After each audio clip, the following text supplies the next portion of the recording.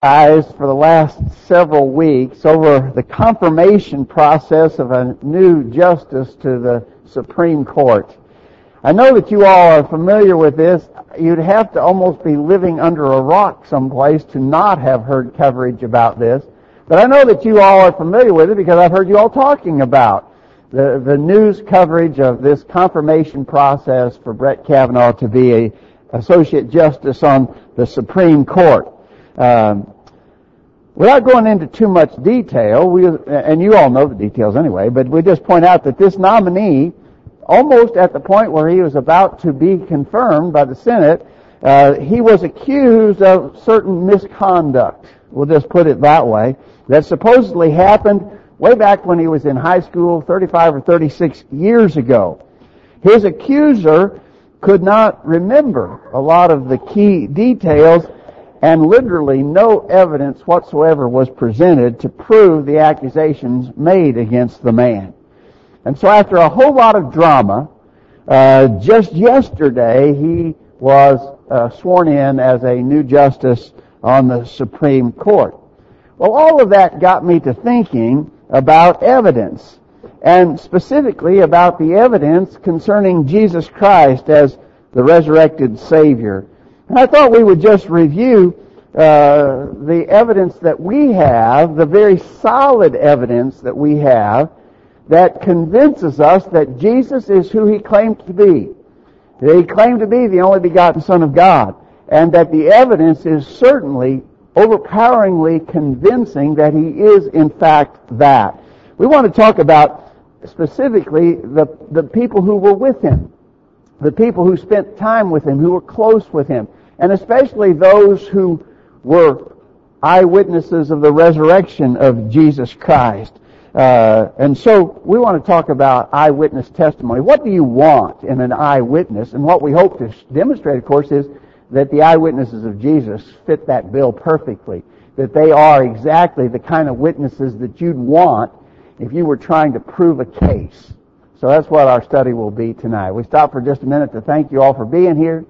It's been a good day, a beautiful day in Middle Tennessee, and what a great privilege it is to come together again on Sunday evening, to join together for a period of worship, praise God, sing songs, pray, study. It's just a good opportunity, and you are an encouragement to us in that you take advantage of such opportunities. Thanks for being here tonight with a special word of thanks to all who are visiting with us, and we hope you'll come back every time you have a chance.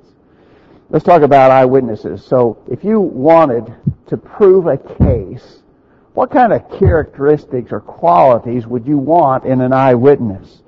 Well, first of all, you would want to have witnesses that have verifiable honesty, that they are honest above and beyond question, that no one could doubt when they tell their story. No one would have any reason to doubt that they were telling exactly what they saw, what they knew. In regards to this Supreme Court nominee, the one who accused him, perhaps there was at least this speculation that this particular individual was party to a group of people who had an agenda. They had an agenda to defeat this nominee. They had a political agenda to accomplish certain ends. We don't have to go into that. But there was a lot of questions about, with that sort of an agenda in mind, would this person be telling the truth? There would be reason to lie.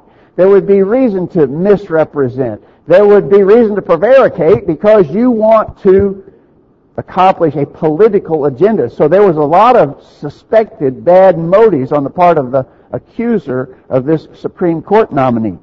But I want to tell you, concerning the witnesses of Jesus Christ, there's no reason to question their veracity at all. They had no reason to be lying. They were telling what they legitimately believed, and the proof of it is that they were willing to continue to tell that even when they were being persecuted. In Acts chapter 4, verse 18, the Jewish council called them. Now, you got to pay attention to the Jewish council here. Know who these guys are. These are the very men who were instrumental in causing Jesus' crucifixion. These are the ones who put the hot pressure on Pilate and insisted that he crucify Jesus. These are powerful men. They can cause you a lot of trouble. So this Jewish council called the apostles, Peter and John, and commanded them not to speak at all nor teach in the name of Jesus. But Peter and John answered and said to them, Whether it be right in the sight of God to hearken unto you more than unto God, judge ye. For we cannot but speak the things which we have seen and heard. And so to these very powerful men, they said, we have no option. All we can do is tell what we saw, what we heard. And so under real threat, they continued to tell the story. Knowing that it was going to probably cause them a whole lot of grief, they continued to tell the story. In the very next chapter of Acts, chapter 5, verse 28, the council calls them again, saying, Did we not straitly command you that you should not teach in this name? The apostles answered and said, We ought to obey God rather than men.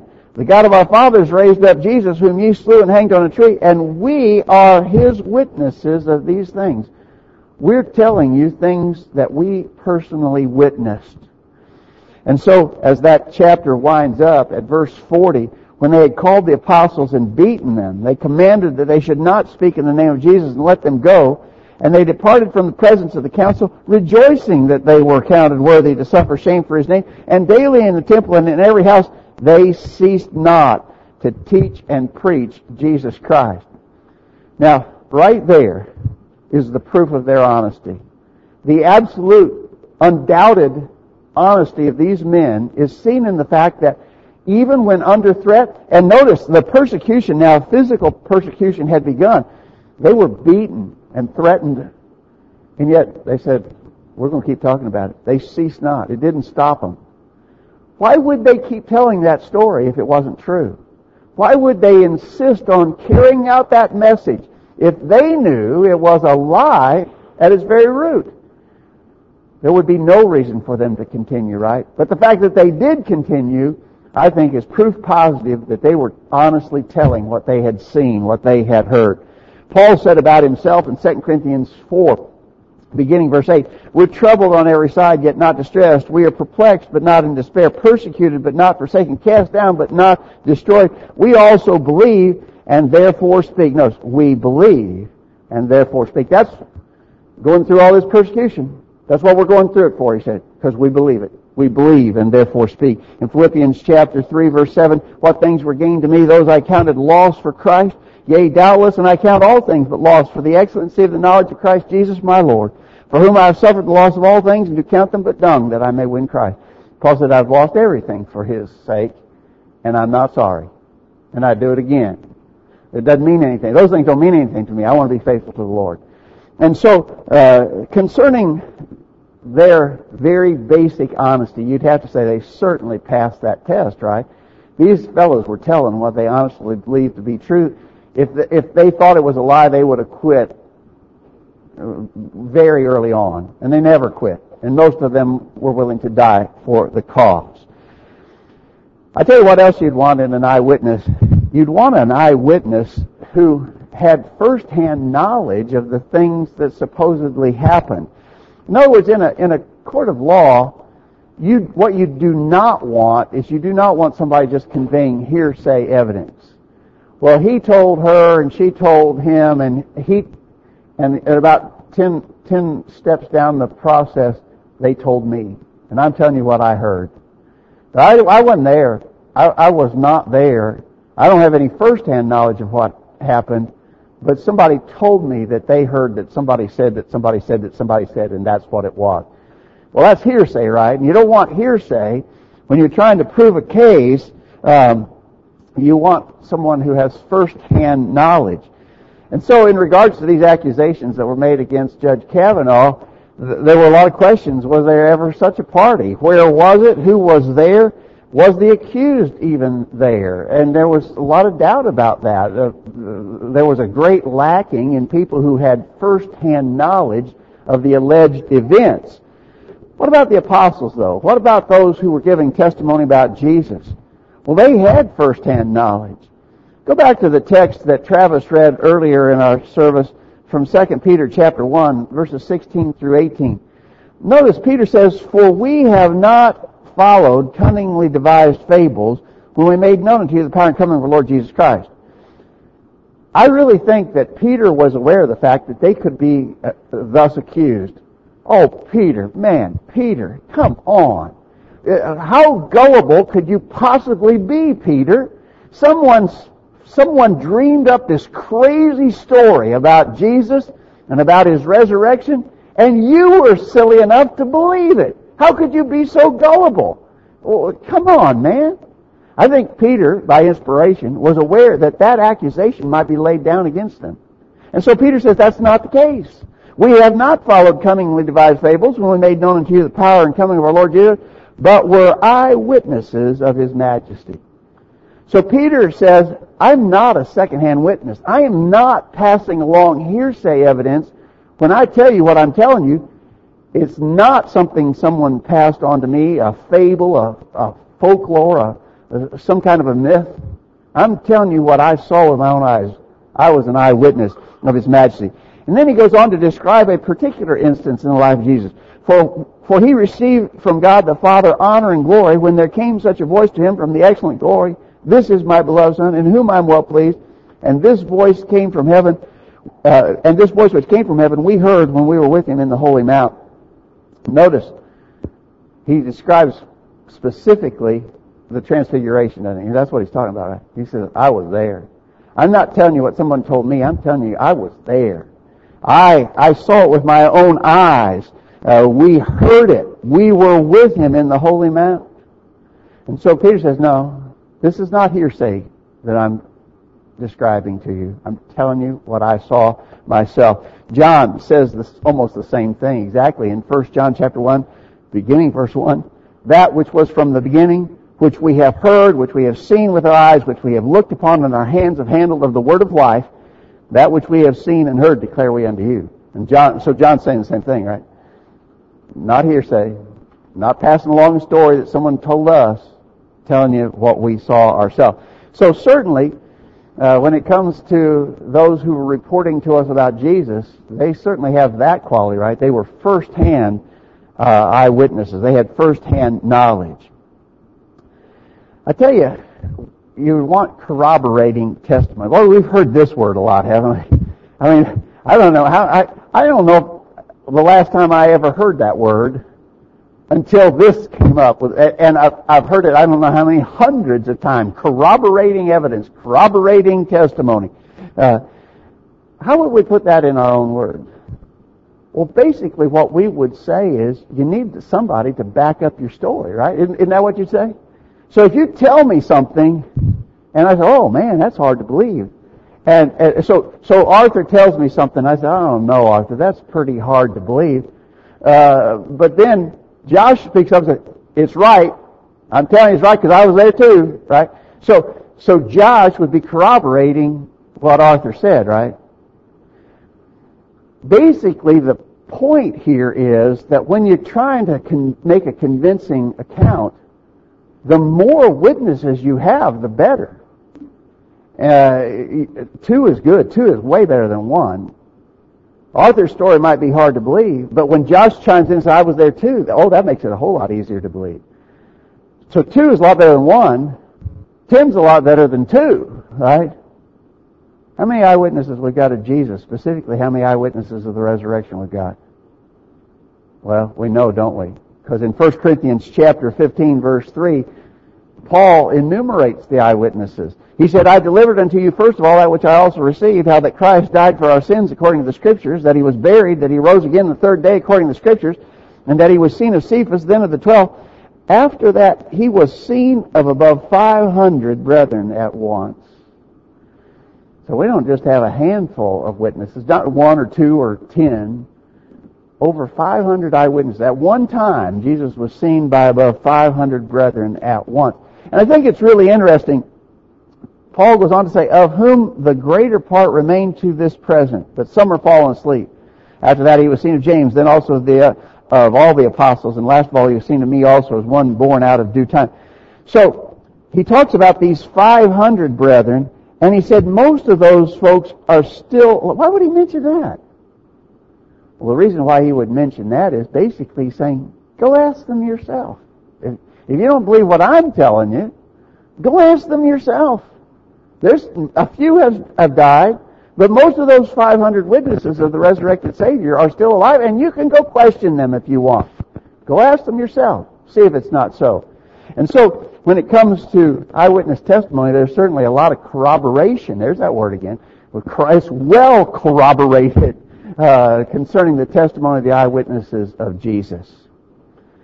Well, obviously, when it comes to eyewitnesses, you want a consistency. In other words, you want multiple witnesses. That's really good. But your witnesses have to all be in agreement, telling the same story. I know that you, thinking back over these last week or two, in regards to the accusations made against Judge Kavanaugh, there were no corroborating witnesses, and in fact, the story that some other people were telling directly contradicted the story that the accuser was telling. And so we got a big problem here. We got this accuser saying one thing. Nobody will back up what she's saying. And in fact, there are some people who are saying the opposite of what she's saying. Well, that destroys a case, doesn't it? Of course it does. That wasn't the case with the apostles of Jesus Christ. They all told unfalteringly the same story about Jesus. From start to finish, they told the same story about Jesus. There was no changing. There was no contradiction between them. They all were on target and always said the same thing over not just a few days, but over decades. Those witnesses of Jesus were testifying to what they told, and they always told the same story, and it never varied. There was certainly a consistency in the accounts. You might contrast this with what happened when Jesus was on trial, when his enemies were trying to convict him so that they could crucify him. In Mark chapter 14, it says, the chief priests and all the council sought for witnesses against Jesus to put him to death and found none. For notice, many bear false witness against him, but their witness agreed not together. And there arose certain and bare false witness against him, saying, we heard him say, I will destroy this temple that is made with hands, and in 3 days I will build another made without hands. But neither so did their witness agree together. And so here Mark is pointing out, those who were accusing Jesus were obviously lying. And their lying was exposed by virtue of the fact that they gave testimony, but they contradicted each other, right? You can't prove a case with contradictory evidence, and so you want consistency in the accounts. And in regards to those who testified about Jesus, they were consistent. Those who accused Jesus were inconsistent. But those who were telling the story, who were reporting eyewitness accounts of what had happened, they were always consistent, and there was no contradiction between them. Finally, when you're thinking about eyewitness testimony, what you really want in an eyewitness is transparency. In other words, you can see right through them. They're not trying to cover up anything. They're not trying to hide anything. They're wide open. What do you want to know? Ask any question you want to ask. I'll give you all the answers I've got. Make one more reference to the it wasn't even a trial, right? Into the hearings about this Supreme Court nominee. The person who accused him wouldn't turn over certain key pieces of evidence. In other words, supposedly this accuser had taken a lie detector test.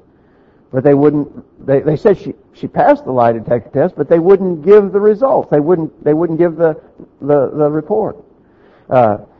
Supposedly she'd been in counseling and had told her counselor some while back that these things had happened, but they wouldn't produce the notes of the counselor who had supposedly counseled her to deal with the issues that she had faced. And so, why wouldn't you want to do that? I mean, if you're telling the truth and you really are honest, why wouldn't you just, sure, here's the lie detector test. Here's the lie detector test I took, and look how I passed it. Here's the notes that my counselor made while I was under counsel.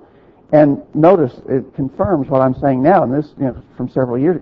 They wouldn't do that sort of thing. Well, man, that raises red flags, doesn't it? There's an obvious lack of transparency in a case like that. And that really hurts your case, right? If you're not totally forthcoming, if you won't just answer any question, hold nothing back, that really damages your credibility. That damages your case. What about these men who were the eyewitnesses of Jesus? Totally transparent. They didn't hold back anything. In John chapter 21, John said, there are also many other things which Jesus did, the which if they should be written every one, I suppose that even the world itself could not contain the books that should be written. He said, man, we got all kinds of things we could tell you about Jesus. But he goes on to explain, many other signs truly did Jesus in the presence of his disciples, which are not written in this book, but these are written, that you might believe that Jesus is the Christ, the Son of God, and that believing you might have life through his name. So John says, we got tons of information. We can't even write it all down. We've written down a significant amount of information about Jesus, enough so that if you are really interested, you can be convinced that Jesus is the Christ, the Son of God. Luke mentioned in Acts chapter 1. Remember Luke. Luke wasn't an apostle, right? And in fact, Luke was not an eyewitness of Jesus. But Luke was in close company with those who were eyewitnesses of Jesus. Notice what he said. The former treatise, he's talking about the gospel, what we call the gospel of Luke. So he basically says, the book of Luke, he says, that former treatise I have made, O Theophilus, of all that Jesus began both to do and teach until the day in which he was taken up. Notice, it was all that Jesus began to both do and teach.